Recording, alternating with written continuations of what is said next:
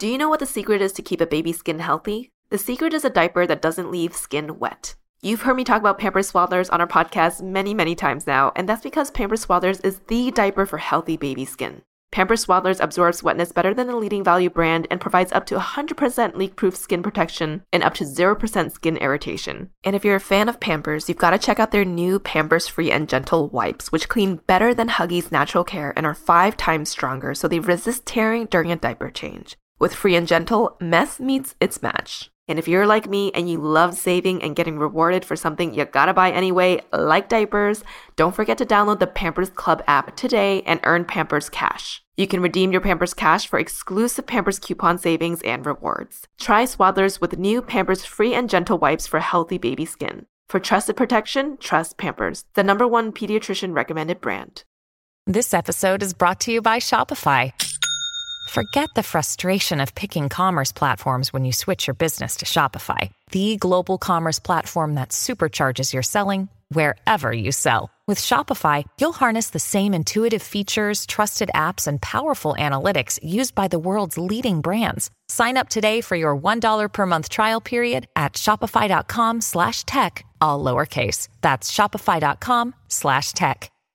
Welcome to ABG, Asian Boss Girl, a podcast for the modern-day Asian American woman. I'm Janet. I'm Helen. I'm Mel. And I'm Vivian, your rich BFF.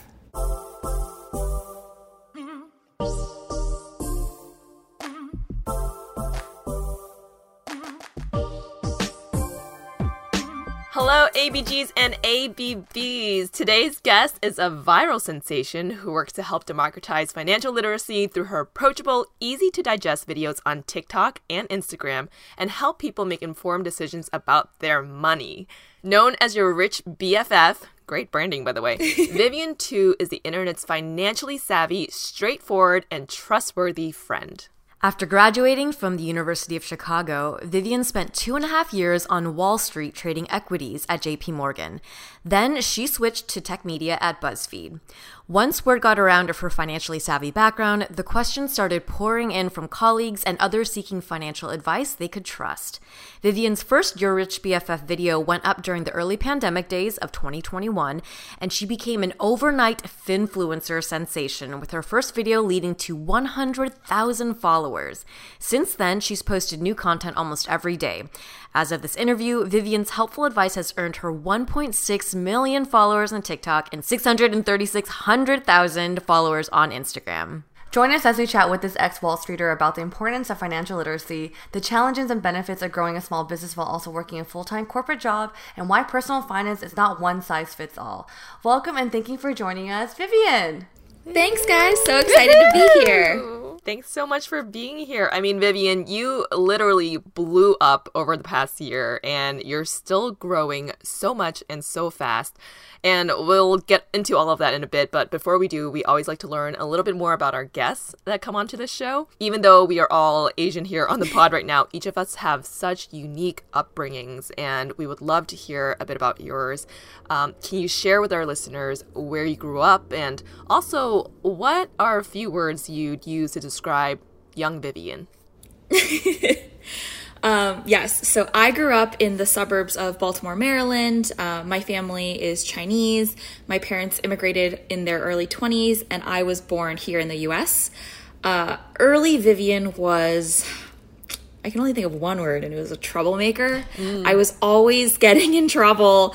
I was very, very headstrong, just like a fiery little kid, and that got me into a lot of trouble, honestly. But I was very, very interested in reading, learning, constantly curious, and I was just one of those kids that wouldn't shut up. I would always be asking questions and chatting with my parents like I was this tiny little adult, but that is my upbringing. I could kind of see through like your videos how your personality, like people could say like you're very like a troublemaker, but I feel like you're very just strong and like very proactive in the way you come off in your videos.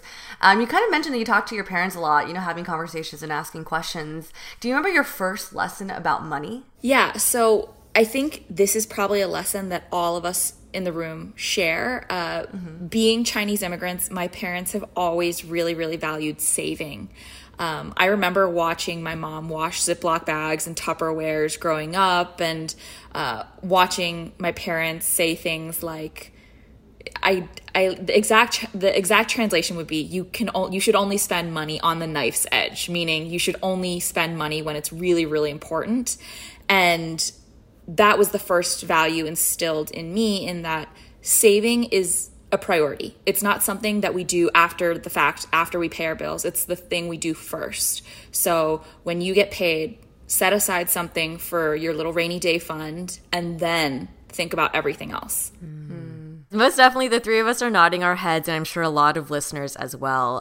That kind of immigrant family upbringing of prioritizing saving over anything else. So it's wonderful to hear that that was the story that you grew up with as well. So Vivian, we'd like to learn a little bit more about how you got to where you are today in your career. Obviously, you've done some amazing things. Setting the context, you're working on Wall Street, and then you move over to BuzzFeed. And in the midst of this corporate job and in the midst of the pandemic, you start YourRichBFF. How and why did this begin? Walk us through that story. Yeah, so I want to tell you guys this amazing story about how I planned YourRichBFF, but that's not at all what happened. When I got to my BuzzFeed job, all of my new colleagues and friends were like, you came from Wall Street? Can you rebalance my 401k? Like, which health insurance did you pick? What should I be investing in? Should I buy the company stock options? Asking all of these questions that I got really, really sick of answering because I got asked so many times. And I would always say, like, haha, I'm going to start a personal finance social media channel and you can just direct all your questions there. But I never really got around to it until the pandemic hit. Work had slowed down just a bit. And I was like, oh, well, you know, I'm seeing some really horrible stuff going around on social media, whether that's take your stimulus check and YOLO it into Bitcoin or YOLO it into Tesla calls, and just horrible, horrible investment advice. And I created a video really for my friends. And I was like, oh, wow, this will be really good. I'm going to make a TikTok. I'm a little too old for this platform, but my 7 friends are going to watch this. They're going to cheer me on. It's going to be great. I make this video saying these things and saying, I've seen some stuff going around the internet that's terrible.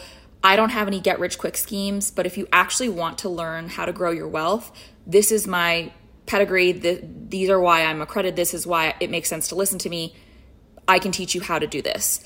And by the end of the first week, I had 100,000 followers and a little bit of like a, oh, shoot moment when I realized I was going to have to start creating content, like a lot more content than I had initially planned for. Did it help that you were at BuzzFeed, that you had this more like creative mindset? Because you were at a company like BuzzFeed, which is a video creation company. Yeah, I always joke that like me creating YourRichBFF was destiny, right? It blended my first 2 jobs. First and foremost, I have this Wall Street background. I've always had a passion about personal finance.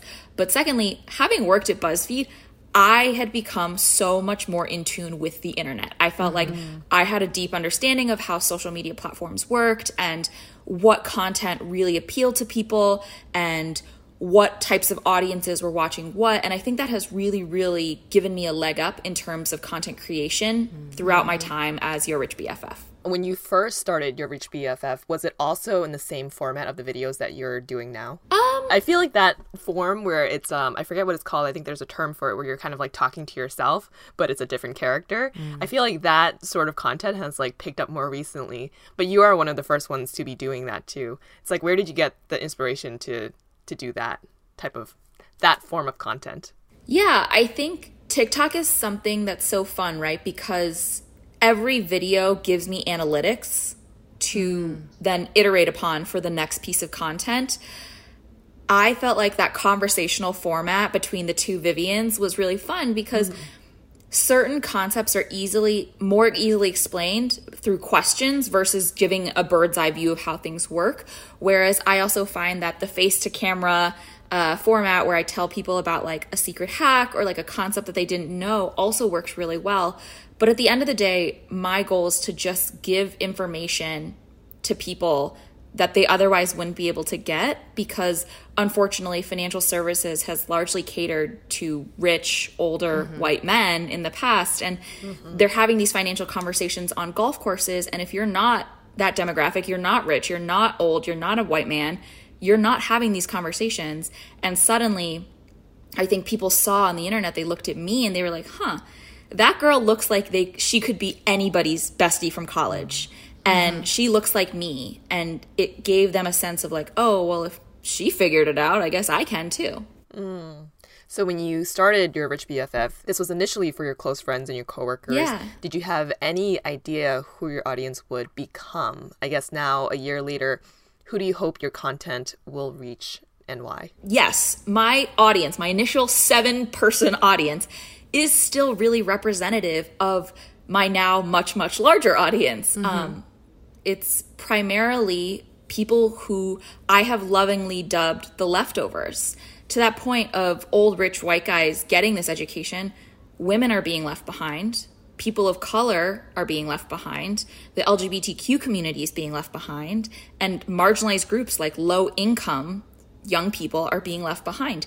They're not getting this education. We don't teach this in public school. Like, everybody knows that the mitochondria is the powerhouse of the cell, but like, why can't somebody teach me how to do my taxes correctly? So even though the audience has grown quite a bit, I think that initial 7-person subset was a microcosm of who I hope to still speak to now and in the future. I totally agree with that, because I think even when you were saying, like, I originally made the videos because I got so many questions about how to do all this. I was like, yeah, I would have been that annoying coworker. It's like, hey, Vivian, I don't know any of this stuff either. Because I feel like even when you're telling, your story about, like, I think as a child of an immigrant, like, you're taught to save money. But I think sometimes our parents are like, I don't want to say my mom does this, but like, you save money, but like keeping cash underneath your mattress or things like these little, like, these things you kind of learn from their like upbringing. But you're like, well, no, we live in a very different era now where like there's different tools to save or like ways to like invest. But then I think even those type of ideas or tools were never taught to me from my parents because they didn't know how to do that. And so when I landed on your content, I was like, oh my gosh, I'm finally being taught something I never was like told. Like even in college, like the classes you take, you're like, why didn't anyone teach me how to like actually properly save money? Yeah. So I really appreciate your content. I feel like you're such a good expert, and I do want to actually more dive now into like questions about money because, since you're an expert, I feel like we might as well dig deeper. For you, how are the money challenges of today's generation different from past generations? Yeah, I think the economy, capitalism, all of these big, big concepts used to work. That's why we followed them. If you worked hard, you got that good education, you would be able to find a job that would then be able to afford you that 2.5 kids, white picket fence house, you get your golden retriever, your happy nuclear family, you get to go on 2 vacations a year and everybody gets a present at Christmas.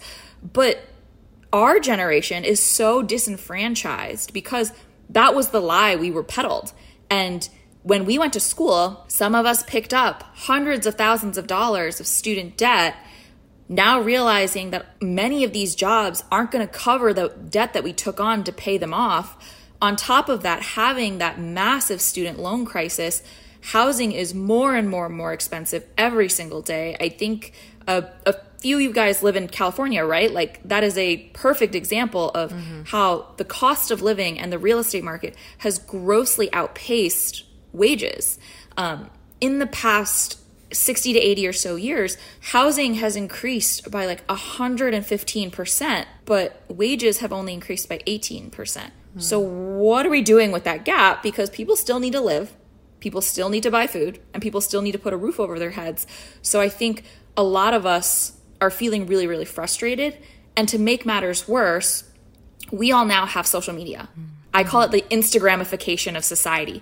Before, when rich people were celebrating on their private jets and eating caviar and going on vacations and buying Birkin bags, you knew about it as an abstract concept, right? There are rich people in the world. But now it feels like every single one of your friends can afford to do that. So you now feel like you should be able to afford to do that. So people are taking on extra credit card debt to go on those trips that they can't afford. They are buying things that they don't necessarily want or need to impress people that they don't like. And it's very tough because we are now in a constant state of keeping up with the Joneses, and the Joneses are no longer just our neighbors, but they're pretty much anybody on the internet. Yeah, that's really true. I think that I saw your recent video talking about that too, and I was like, yeah, I totally relate to this. Would you say that, Vivian, like, how did you, like, I'm sure like you probably do your own research, but how do you know about this stuff? Is it, do you just, I'm just curious, like, are you like keeping up with like, I don't know, just as someone who's not as financially savvy and just as a content creator ourselves, like, how do you know to address these type of topics in your Rich BFF videos? Yeah, so one, I am a pretty voracious reader. Less so like books, but more like I love reading the news. I find it so interesting. I have like Google alerts set for anything money, finance, like news related. I think it's really interesting. I love to read about it. And then even more importantly, again, I say I make content for my friends. My friends will DM me stuff and they're like, you need to talk about this because my boss just blah, blah, blah, blah, blah. And then I make a piece of content and I'm like, wow, I guess like more than one boss was doing this, or like more than one person's trying to buy a home right now, or more than one person wants to save for retirement. And I truly do mean it. Like I would say 85 to 90% of my content is curated because of questions I get from my audience. That is the definite, like, beautiful thing about social media. As you've shared, there's a lot of negative aspects to it, but the great thing is that you get a direct connection in line to what people are looking for. And people ask me all the time, they're like, you put out a video every day. Do you ever just, like, run out of content? And I'm like, how can I possibly run out of content when every single video I post gets hundreds, if not thousands of questions? There are always going to be more topics to talk about. Right. Yes. That's true. Incredibly good point. So Vivian, you walked us through an amazing analysis of kind of the state of how our generation grew up and the financial situations that we've faced. As a member of that generation and as someone who's a finance specialist now, I'm sure all of our listeners are wondering, when it comes to managing personal finances, what are some guiding principles that you use for your own personal finance? Yeah, absolutely. I think I'd love to give you guys like my method. Yeah. So I always joke about this because people are like, what's the best way to be really rich? And I'm like, you should strip. And people are like, what? And I'm like, no. Like, hear me out. It's an acronym. OnlyFans account. OnlyFans account. But you should strip. S being savings. I think it's really important for everybody to have 3 to 6 months of living expenses in a high yield savings account as an emergency fund, like a true emergency fund. Your house breaks down, your dog gets sick, a pipe above your ceiling leaks, something bad happens to you, you go to the hospital, whatever. Like you need that money to be set aside first and foremost, because if you have debt, if you have money problems, if one more bad thing happens, you are going to be in a worse situation if you don't have that. 2, I recommend paying down any high interest rate debt first and foremost. You want to get that out of the way. This is largely credit card debt. High interest rate debt is, in my mind at least, is anything above 7% interest. Federal student loans are closer to probably 2 to 4%, so not in that category. Mortgage rates in the past, I would say probably few years, have been anywhere between 2 to 6%. So again, not in that category. But like truly credit cards, those interest rates are like 20 to 25%. They compound so fast and are so furious, and it is very, very easy to snowball credit card debt. So you want to get that out of the way. Once that's out of the way, you got to think about investing. First and foremost are being retirement accounts because they're tax advantaged. Everybody loves avoiding paying taxes legally. So make sure you're taking advantage of things like a 401k, a Roth IRA, an IRA, even a health savings account, which may be offered from your employer if you have a high deductible health plan. These are all ways that you can shield money from the government completely legally and invest for your future. In addition to that, I obviously stands for invest. You are going to buy investments in those accounts, being things such as ETFs or mutual funds that track the broader stock market, maybe some Series I bonds if you want to try and keep up with inflation. I even dabble a little bit in crypto. I try to keep crypto a 1 to 3% percentage of my portfolio, so not a very big amount at all. And then, investing in yourself. Do you have hobbies you want to pursue? Do you have things that you want to put money towards, whether that is a side hustle, a photography business, a podcast? And then P, last but not least, is plan. You do not get to hit your goals unless you put them into the world, you write them down, you make a plan on how you're going to reach them. And that is my holistic method, I think, that works for everybody.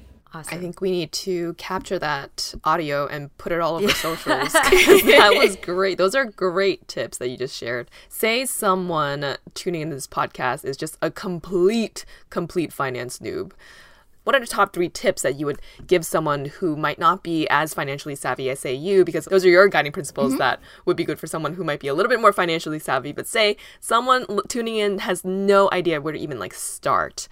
What are the top 3 tips you would give to someone like that to take their finances more seriously?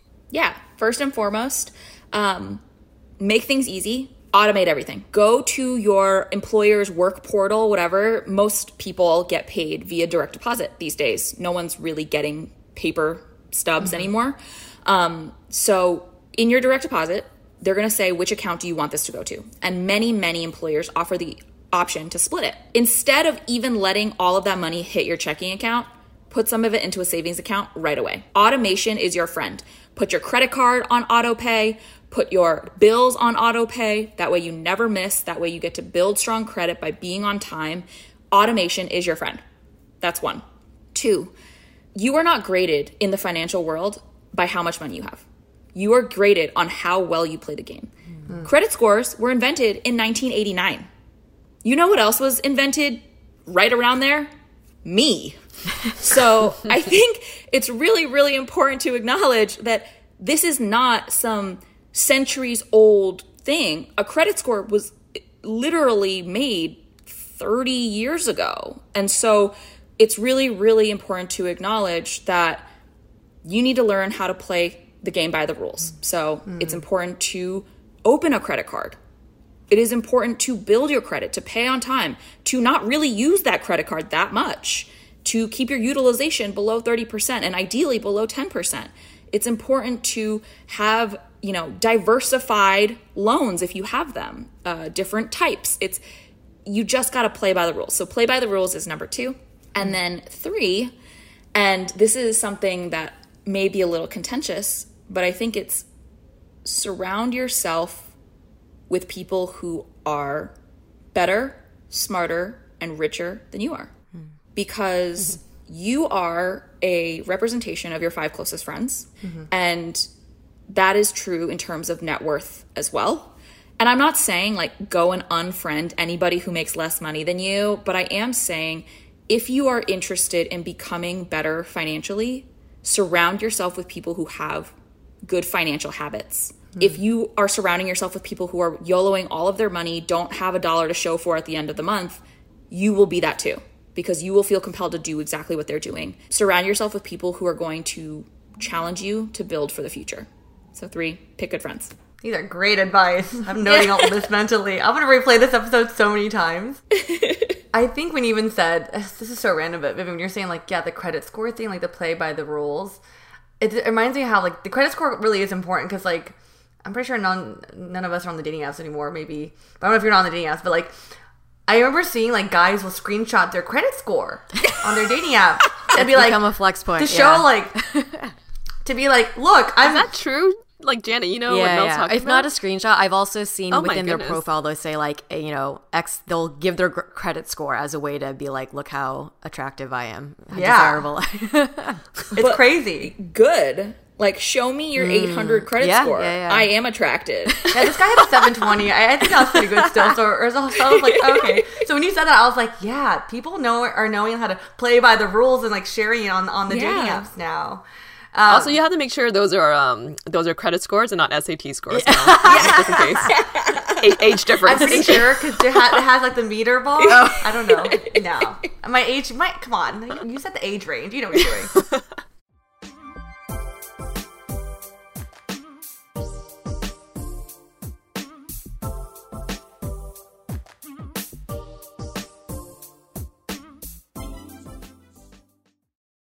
Do you know what the secret is to keep a baby's skin healthy? The secret is a diaper that doesn't leave skin wet. You've heard me talk about Pampers Swaddlers on our podcast many times now, and that's because Pampers Swaddlers is the diaper for healthy baby skin. Pampers Swaddlers absorbs wetness better than the leading value brand and provides up to 100% leak-proof skin protection and up to 0% skin irritation. And if you're a fan of Pampers, you've got to check out their new Pampers Free and Gentle wipes, which clean better than Huggies Natural Care and are 5 times stronger, so they resist tearing during a diaper change. With Free and Gentle, mess meets its match. And if you're like me and you love saving and getting rewarded for something you gotta buy anyway, like diapers, don't forget to download the Pampers Club app today and earn Pampers Cash. You can redeem your Pampers Cash for exclusive Pampers coupon savings and rewards. Try Swaddlers with new Pampers Free and Gentle wipes for healthy baby skin. For trusted protection, trust Pampers, the #1 pediatrician recommended brand. Another day is here, and you're ready for it. What to wear? Check. Breakfast, lunch, and dinner? Check. Planning for what's next and how to save for it? That's where Bank of America can help. For your financial to-dos, Bank of America has experts ready to help get you closer to your goals. Get started at one of our local financial centers or 24/7 in our mobile banking app. Find a location near you at bankofamerica.com/talktous. What would you like the power to do? Mobile banking requires downloading the app and is only available for select devices. Message and data rates may apply. Bank of America N.A., member FDIC. When you need mealtime inspiration, it's worth shopping Kroger, where you'll find over 30,000 mouth-watering choices that excite your inner foodie. And no matter what tasty choice you make, you'll enjoy our everyday low prices, plus extra ways to save, like digital coupons worth over $600 each week. You can also save up to $1 off per gallon at the pump with fuel points. More savings and more inspiring flavors make shopping Kroger worth it every time. Kroger, fresh for everyone. Fuel restrictions apply.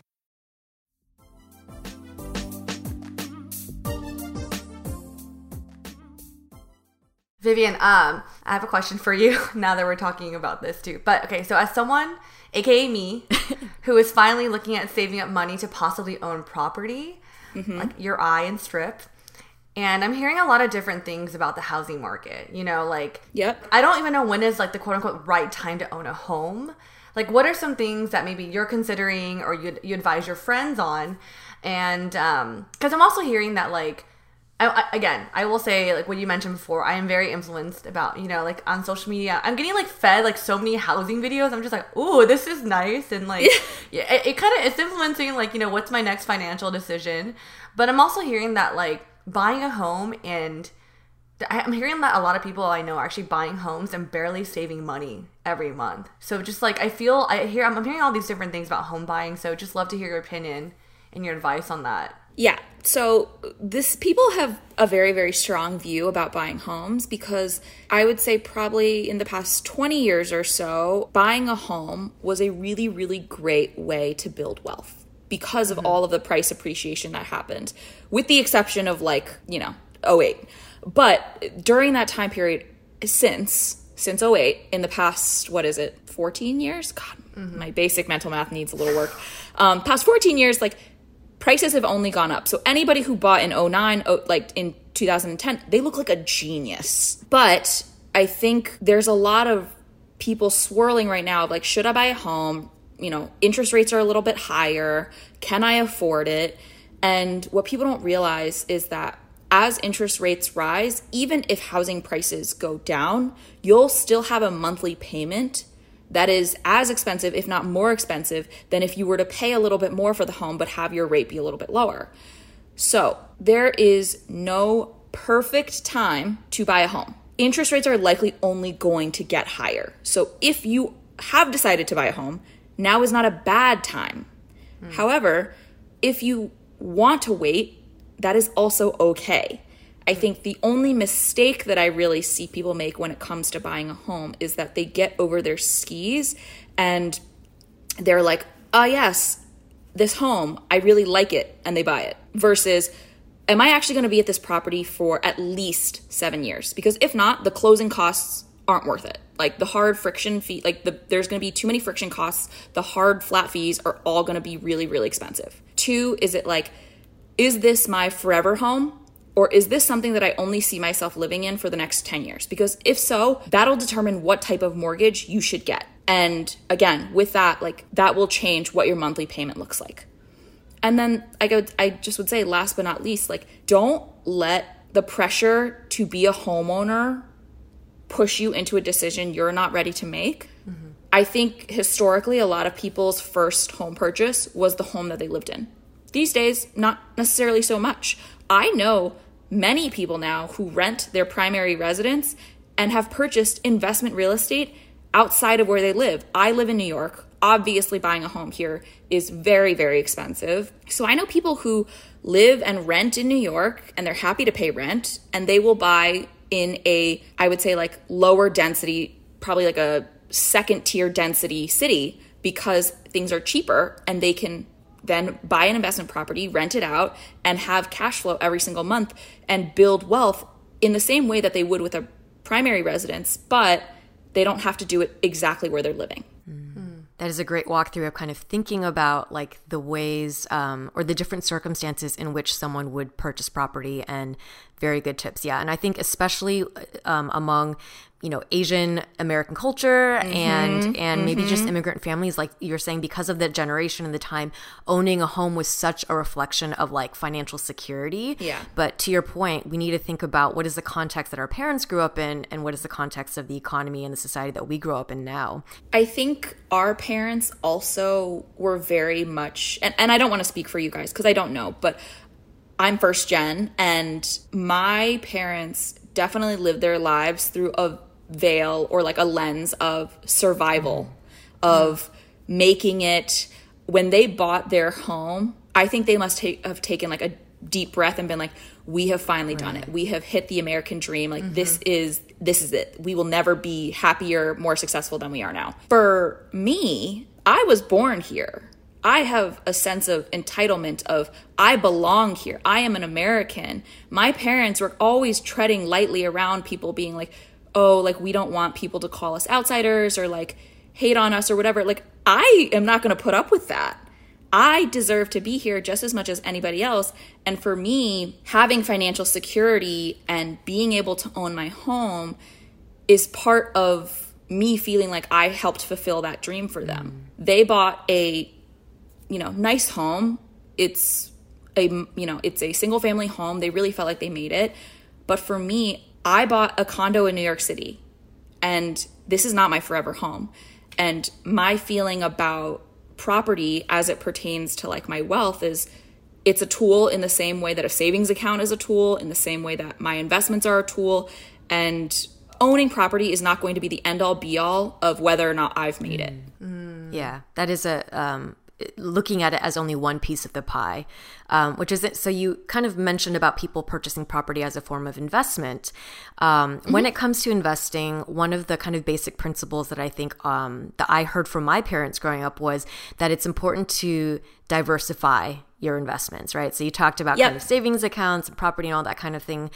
So I'm going to create a scenario now that I think probably a lot of our listeners would fall under. So say you are somebody who probably is well within your 30s. You've been working for many years at a corporate job. You have been contributing to your 401k and your IRA. You have retirement savings that you've been putting away. Say you've already purchased your first home, maybe a condo, you own property. You maybe also have some basic stock accounts that you've started to invest in. And then you also have, your high yield savings account. What would you say for this individual? They're kind of already doing the right things. What's the next thing that they should be thinking about in terms of a financial goal to not only preserve their wealth, but to grow it? I think once you get to that point where you're doing all of the right things, in addition to that, it's making sure that you're not just doing them, but trying to max them out. So taking full advantage of that 401k, the IRA or Roth IRA, because those have limits that you can contribute to each year. I think right now the 401k is like a $22,000 max. Don't quote me on that. And the Roth IRA or IRA is like a $6,000 a year max. So make sure you're maxing those out. But in addition to that, also diversifying the investments within those accounts. So once you've already put a good deal of money into ETFs and mutual funds that track a broader index, what sectors are you interested in? Is it technology? Is it biomedical? Real estate? You can buy ETFs that cover those sectors. So if you have a view and think this is something that's really going to pop in the next 10 years, you can invest in that as well. And then I think it's also important to have the conversation of tax planning. This isn't something that my parents ever really thought about. They do invest, but I will probably be the first person in my family tree who has to set up a trust for their kids, because I'm probably going to be the first person who's going to be worried about the amount of taxes my child will be responsible for in terms of paying for what I leave them. I am also probably the first person in my entire family who's going to get a prenup. I'm also the first person who, you know, feels like they need to have a living will and testament while I'm in my 20s. I think having these planning conversations, these tax preparation conversations of how can I save on taxes, how can I set up a business properly so that I'm able to write off all of my my business expenses and make sure that I'm taking full advantage of what the tax code has to offer. This is something that I'm willing to pay an accountant to do. And I think, unfortunately, my Chinese parents have always felt very mistrusting or distrustful of financial professionals, because I think immigrant parents often feel like they're just a moment away from being swindled, whereas I'm going out and finding licensed CPAs who can help me with what I need. I feel like that is very good advice, because I would agree. My parents are the exact same. For them, it's like you got to save into either your bank account or even like cash sometimes, because they don't trust the system. The They banks, love and I'm cash. Like, oh.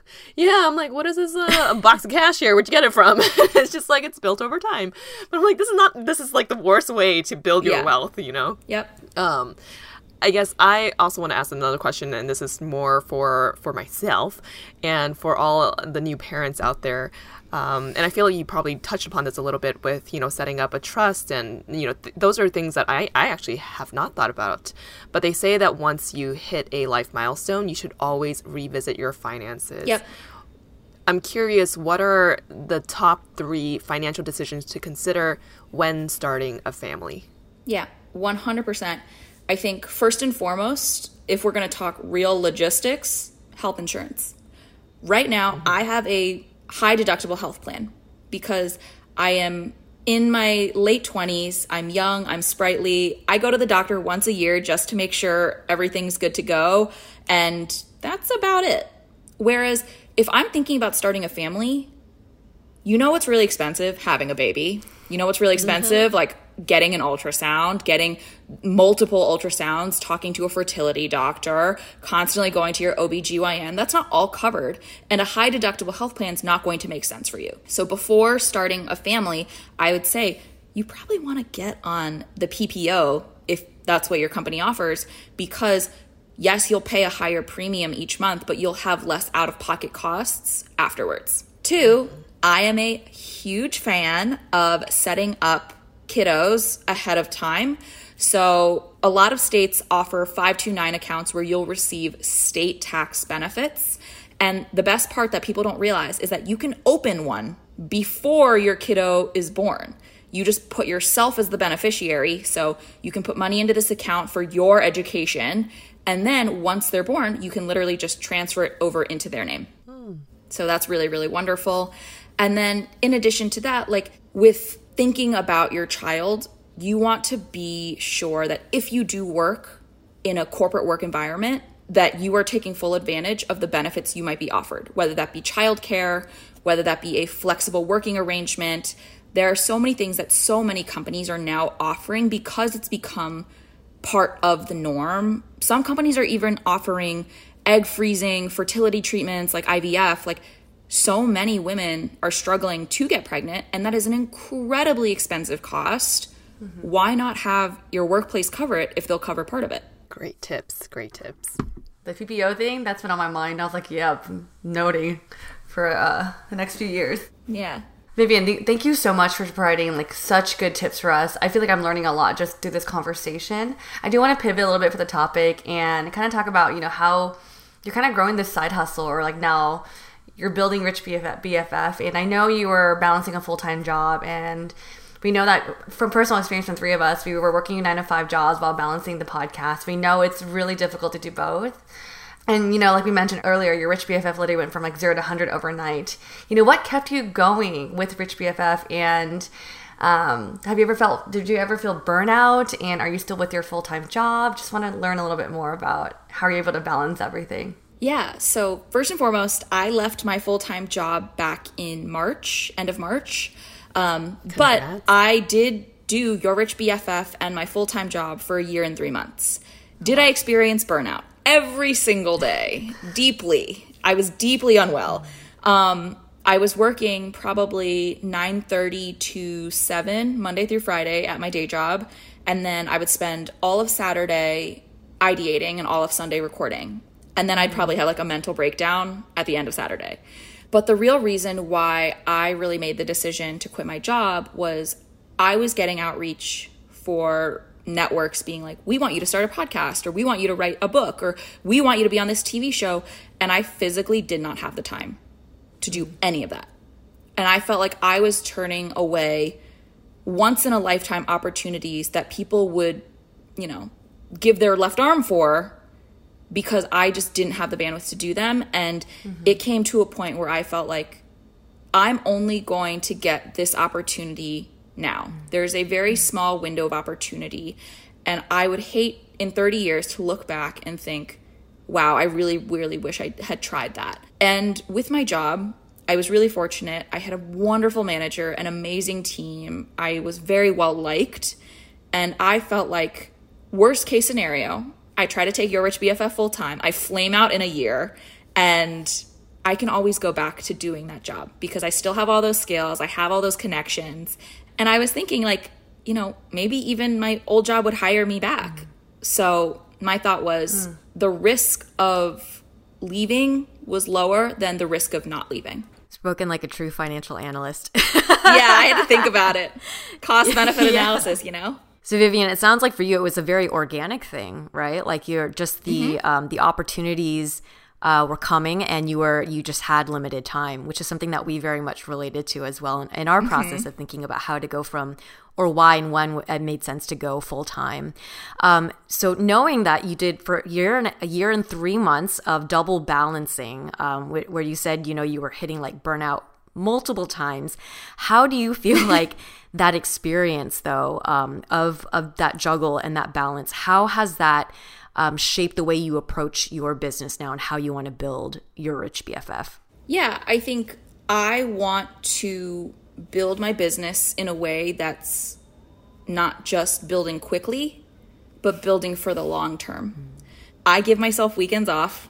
I really, really want to build in a sustainable way, but also I want it to be holistic.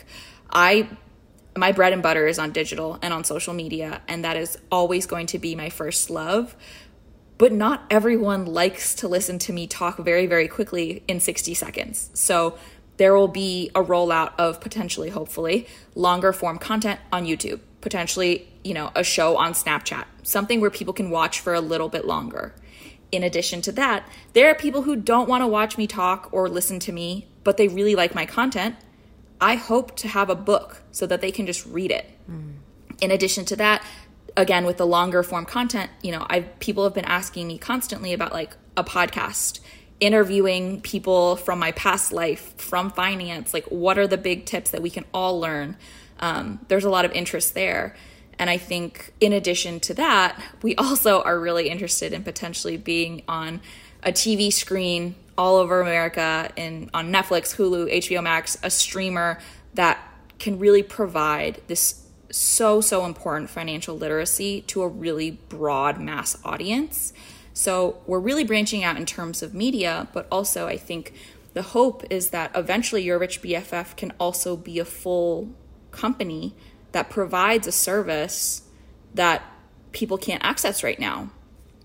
If we walked into, you know, if most people walked into a financial advisor's office right now and said, hey, can you like manage my money? You'd be laughed out of the office because most financial advisors won't take you on unless you have $500,000 in net worth. And even the 23-year-old kid who just got his licenses is going to want you to have a net worth of $100,000. I am now rich. I don't really need a financial advisor now. I really could have used one when I was 22, moved to New York City, had like 4 cents to rub together, and didn't know anything about anything. And I think that's something that's really missing from the current market that I hope to fill that gap.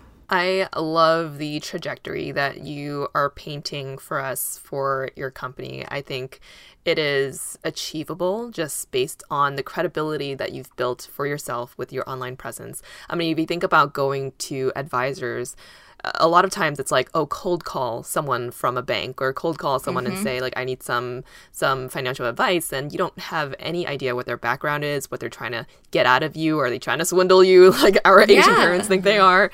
You know, so you having built this space and this community is actually a really strong point for getting to a place where it is like a much larger company giving, I would say maybe starting off with like younger people who are coming to you and wanting financial advice, and then that's spreading to just anyone who's wanting financial advice. This is like the next generation of how finance advice should be given from someone like your Rich BFF.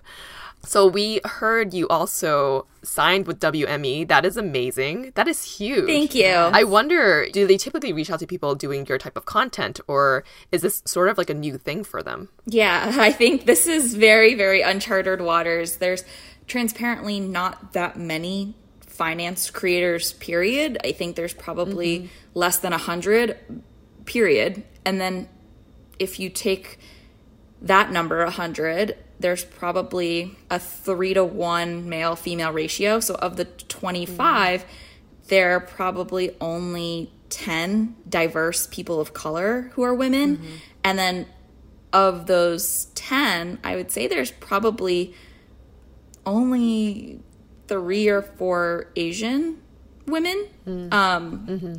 So there's really not that many people in the space, and there's very, very few people doing this. But I do think it's a space that's going to need to grow in the future if people are going to become better with their money. And I think our generation and people in today's society need this information just as much as they need the best lip tint recommendation or, you know, what hairstyle should I have? Because as fun as it is to watch those videos, like, don't get me wrong, I watch them. But I think having creators who help make viewers' lives better is also really important. Absolutely. Absolutely. I'm curious, how big is your team right now? Yes. I have a full service team right now. I have my agent team at WME. I'm managed at Uncommon, and I have an attorney. And in addition to them, I am working with a freelance social media manager as well as a newsletter writer. So the team is large, but nobody else is like full-time, just Your Rich BFF, with the exception of myself. Wow. That is amazing. I think that's really cool that you're kind of building your empire, and all began with that one video. And like, I think like kind of to echo what Helen said, but I see the trajectory of your career, and I just honestly, as someone that again like fits under your audience, I would probably like be really into, like, I'm really excited for your potential book or your podcast, because I would like tune in, because I'm like, these are things women my age, like 31, need help with, because I feel like, again, we weren't properly informed. And you did bring up that you do have that reputation where we really trust you and you do feel like our friend. Like, great. Vivian, I love how you mentioned earlier too, like, I think what makes you and your content so special as an Asian American, there's a lot of relatability there for me personally. And then within our culture, I don't know if you agree with this, but like, I think talking about money openly is kind of taboo. Like, for me, talking about money is something you kind of do privately, maybe on a gossip dinner table about someone's family, you know, being rich or whatever. And maybe it's not really encouraged to talk about money openly in Asian culture. Like, how did you adopt this opposite approach of being very, like, open about money? Yeah, I think it took some time, but the reason why I'm so open about money is because of another Asian American woman. I joke about how my family taught me how to save, but the real person who taught me about money was my Rich BFF and my first mentor and my manager at JP Morgan when I got there. She was the first person who pulled me aside and was like, are you investing in your 401k? And I was like, my 401 what? And I wanted to learn from her for really, really shallow, selfish reasons at first. It was just because she like looked amazing and wore like a new Chanel bag or Gucci shoes to work every day. And I was like, she's so rich. I want to be so rich. But over time, she was the only person that I felt comfortable and who would tell me, like, I asked her, I was like, do you think I should ask for more money at this job? And she's like, yes, you should be asking for more money every year. And I was like, oh, shoot, like, I didn't get that email. Like, I didn't get the memo that we were supposed to be doing that. And because of her, I felt more and more confident talking about money. And the same questions that I asked her were the questions that my colleagues asked me when I left. So it really, really built in a natural way that I became the person that they felt confident asking, am I making enough?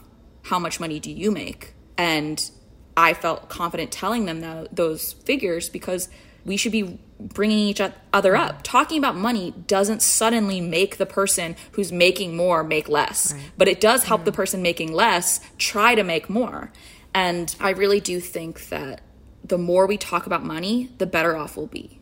Unfortunately, we are not all treated equal. And I hate to say that, but if I were to walk into a car dealership today by myself, I would get very, very different treatment than my fiance, who is a white man. Worse, if I was a black woman, I would probably be treated differently as well, likely worse. And if, I was one half of an LGBTQ couple walking into a car dealership, I would probably get treated differently as well.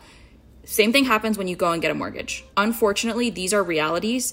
And if you are not talking to your friends about money, you're missing out and they're missing out. And it's really important, if you truly want to be an ally, if you want to uplift your community, talk about money. That is a great one-line tip, is the importance of transparency and communication around something that, even though we might have been raised to believe it's taboo, but to understand that in our society today, it is really a form of power, and in fact could be critically dangerous if you're not doing it. But Vivian, you still, like our listeners, balance that multicultural background, and you still, have a relationship with your parents, and you talk to them about kind of the work that you do, we assume. We're wondering for Chinese parents who do kind of have that idea that, you should be quiet when it comes to finances and it's taboo to talk about. How did you explain to them what you're doing with your Rich BFF? How did that conversation go? So I didn't tell my parents about YourRichBFF until I was 8 months in. Wow. So I think I had probably almost 1 million followers on TikTok. I was monetizing, I was making money from this, and I did not tell them about this little side hustle until I knew that I had a proof point that I could point back to and be like, haha, this is not an embarrassing social media thing that I am doing. I'm making real money and it is contributing to my livelihood. Because parents, they're always going to be like, what's this actually for? Right.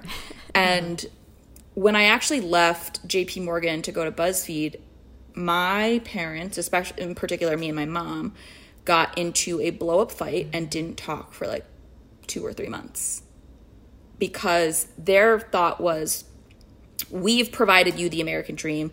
We paid multiple 6 figures for you to go to a school like the University of Chicago, known for its economics department. You're supposed to be this smart girl. You're going to go write quizzes for a living now. That wasn't even what I was doing, but that's all they knew about BuzzFeed. And I didn't feel like I could share my Your Rich BFF journey until it had gotten out of the danger zone. And Helen, I know you have a baby. You know how moms don't tell people about their pregnancy until after the first trimester, just at the risk of anything terrible happening, God forbid. I felt the same way about Your Rich BFF because it was my baby. And I don't know if you guys have heard, but Sarah Blakely, the founder of Spanx, didn't tell anybody about Spanx until she was a year in, because she knew that if she did, people would be shooting her idea down. And in the same way that I just couldn't have handled my parents being this is stupid, don't do this, I didn't share anything until I was ready. Great analogy, by the way, with the baby thing. I see what you did there. Yeah. I mean, it's funny because I think for me, I also did the same with my parents with Asian Boss Girl. I did not tell them until maybe 2 years in, maybe a year and a half in. And I remember, Mel, your mom was so supportive, and she was the Asian boss mom, the ABM, and I'm just I don't think my mom knows about this, mostly because I didn't think she would understand what podcasting meant. It was still such a new industry, and because you don't want to instill fear in them that their daughter left a great job to, start a job that might lead them to financial failure. So totally get where you're coming from there. As an Asian American woman, do you think your cultural background and upbringing does in some way inform your relationship with money, even though we are of a very different generation. Yeah, of course. They say most of your money habits are instilled by age 7. So regardless of if we want it to or not, the way we're brought up has a huge impact on our relationship with money, whether that be through money traumas or whether that be through, something that you've been taught as a young person, good or bad. I would say in my current relationship with my fiance, I am definitely the saver and he is the spender.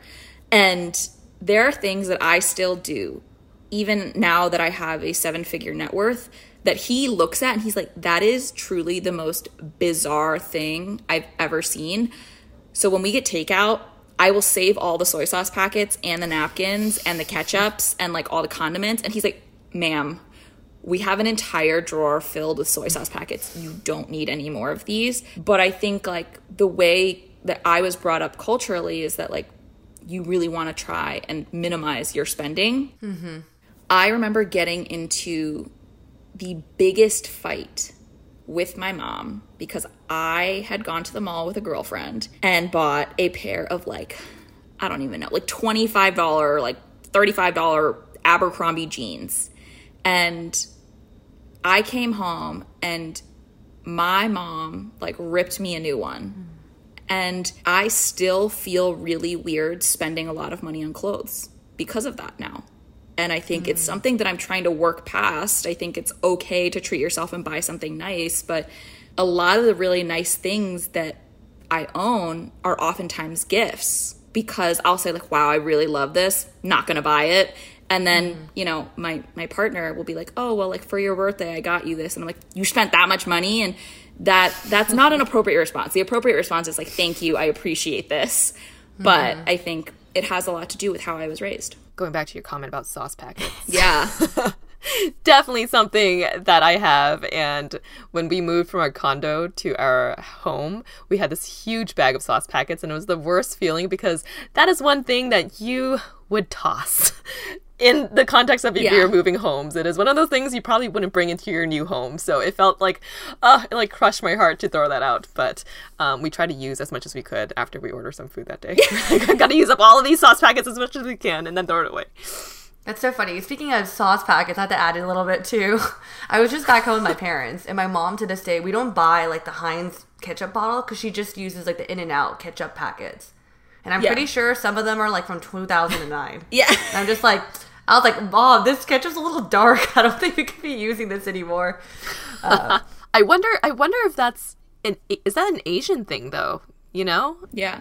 It is. Probably. I think so. You think? Oh my gosh, okay. Also, the trash bag full of other trash bags that are just grocery store bags, we all have that. That's a shared experience. Oh, yes. I've been to like white people's homes. They don't have that. Actually, it's funny because those trash bags transferred from the condo to the home. So those they made it, but they not made the sauce purge. Packets. Yeah.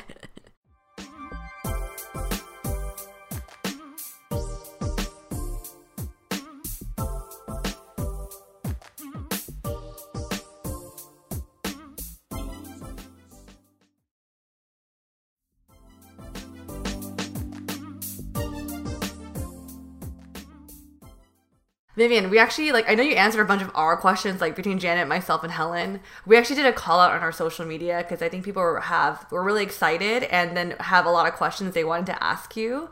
So we're trying to make this as quick as possible, but all these questions they come from our Instagram. So if you could do the honors of answering these, we'd really appreciate it for our listeners. I think you mentioned this on your video, but someone asked, what are your tips on how to retire early without a 6-figure income? Yeah. So first and foremost, these days you can't save your way to rich. You have to invest. So investing early and often. I also think that it's really important for the planning piece to calculate your FU number. So this is the equation. You take the amount of money you think you would need to live comfortably for 1 year, okay? And then divide that number by 0.04. I know you're wondering where this is coming from. I'll get there. Basically, this will then back into the amount of money you will need to have invested, returning a very conservative 4% annually so that you can live off of the interest. Calculate that number, and then make a plan to get there. Whether it be through investing, being more frugal, or making certain sacrifices or picking up side hustles, the faster you can get to that FU number, the faster you can straight up wipe your hands and walk away. That's very good tangible advice. Mm-hmm. Mel, I see your face and you're like, I'm going to have to rewind this and listen to that again. I am. I don't know how much. I literally am just like, I can't calculate right now. I'll wait a bit. Okay, the next question we got was how to best prepare for taking care of your parents when they're older. Okay, that's a great question. For example, if you don't want to put them into a senior home, what is a way to financially prepare yourself for taking care of your parents when they're older? First and foremost, if I put my parents into a senior home, when they eventually did pass, they would come back and haunt my ass. So no, we're not doing that with our Asian parents, okay? I do think it's important to set boundaries. My grandma currently lives with my aunt, and my aunt and my mom try to split time of like where she stays to like take care of her. I think it's important to budget for an extra mouth to feed. But in addition to that, the largest cost is likely going to come from health. You're going to want to make sure that they're covered medically. So it's important that if they come to live with you and they're not making any money, that you are maximizing things that you can do for them, whether that be put them on your health insurance plan, whether that be claim them as a dependent on your taxes, because that will benefit you to make the burden of paying for their life a lot less harsh. But there's things that you can do to prepare for this.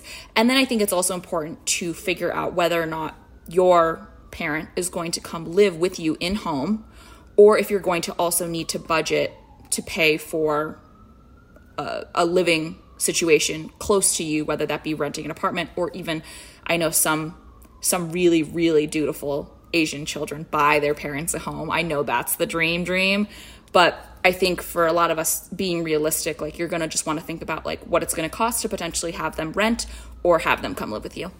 Great advice. And our next question, how to prepare for marriage when your fiance has student debt in the 6-figure range, but you have no student debt?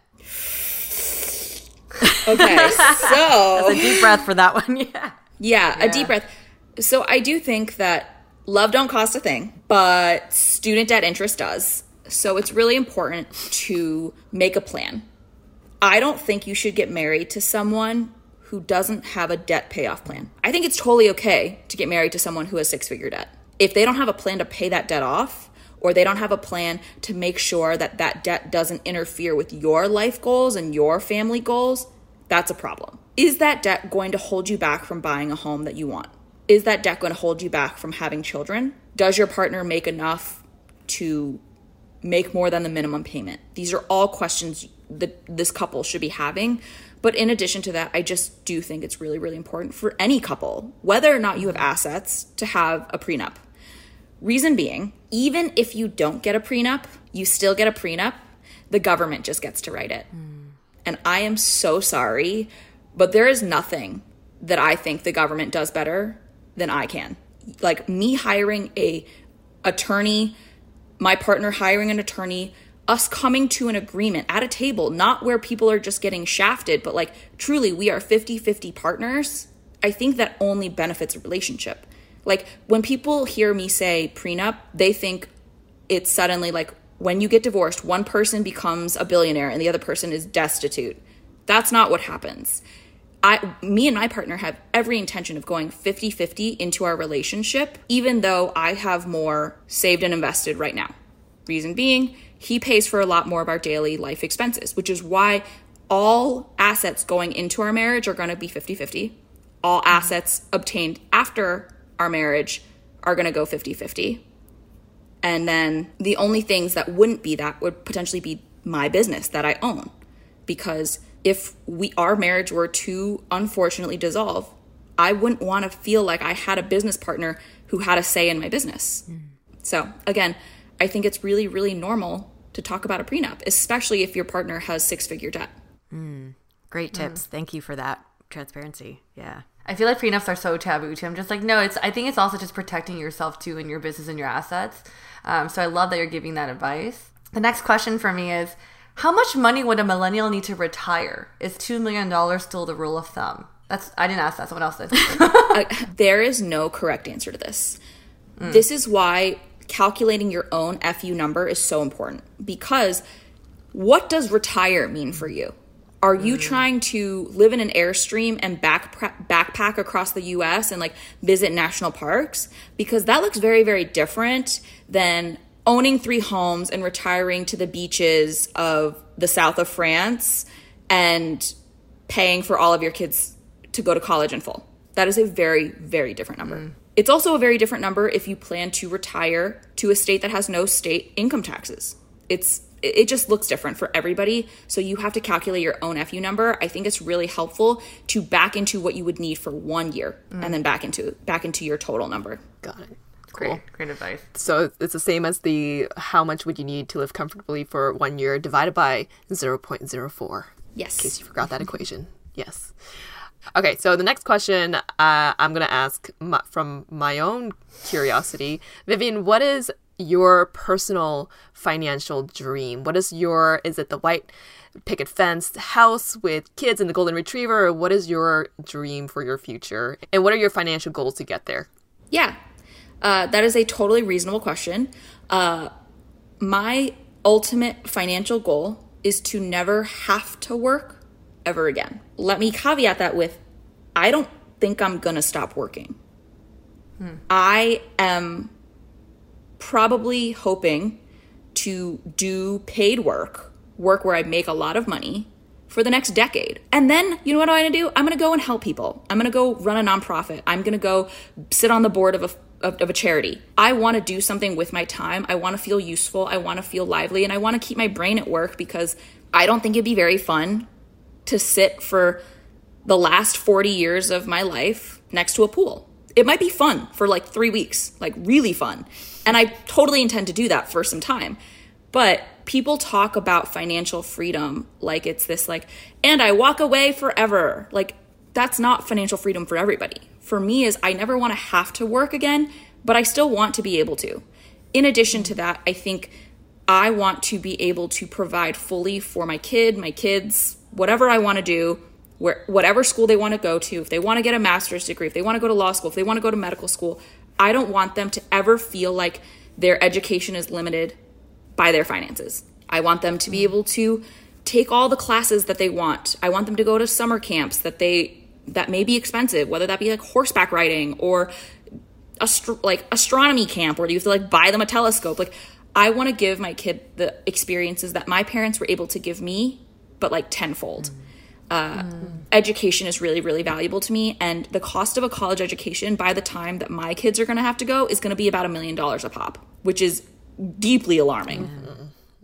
But I want to be able to provide that for them.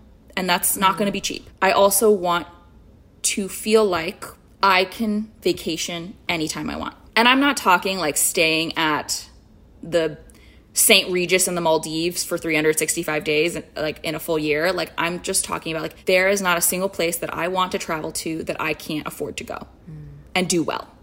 I think these are all things that I can realistically achieve. And I'm not someone who wants to pass away with $1 zillion. Like, yes, I want to be able to pass down a really, really nice amount of money to my children. But I think for me, the plan is to work really, really hard for the next decade and then reassess when I'm close to 40 and potentially downshift in my career so that I can do more things that are super, super fulfilling and helpful to society. That's beautiful. Thank you so much for sharing your future plans. Yeah. But let's dial it back now and looking at the next year for the rest of 2022. Now, those are grand plans, and I love hearing about it. But in your true nature of being able to break things down into tangible, achievable goals, what are you most excited about professionally and personally for the remainder of this year for 2022? I'm most excited about being able to give my full attention to YourRichBFF. I quit my job in March. So I've only been doing this full time for about 4 months. And I think it's going to be so powerful for me to have 6 full months of uninterrupted runway. Hopefully my podcast sells. Hopefully someone buys the book.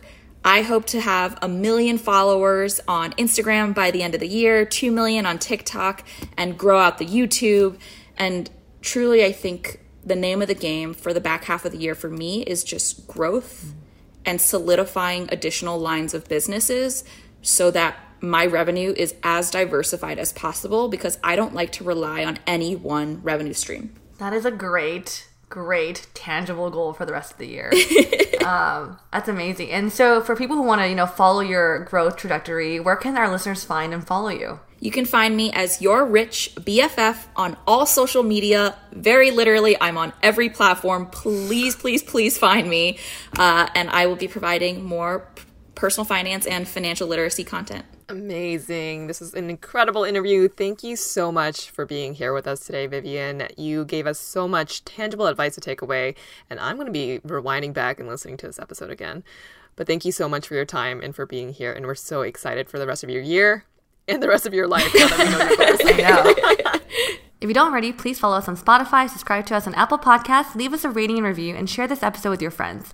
You can also support us through monthly donations at anchor.fm/AsianBossGirl/support, or get some merch at asianbossgirl.myshopify.com. If you resonated with today's episode, let us know in the comments of our IG post. And if you'd like to put faces to our names, you can find us on YouTube, where we share vlogs, an audience Q&A segment called Dear ABG, and much more. Our handle on both platforms is @AsianBossGirl. If you'd like to send a shout out to a friend, check out our Linktree and our link in bio on our Instagram and click on shoutouts. And last but not least, thank you to our super talented editor, Michelle, for working all of her magic on our episodes, including this one. And with that, we will catch you all on the next episode. Bye!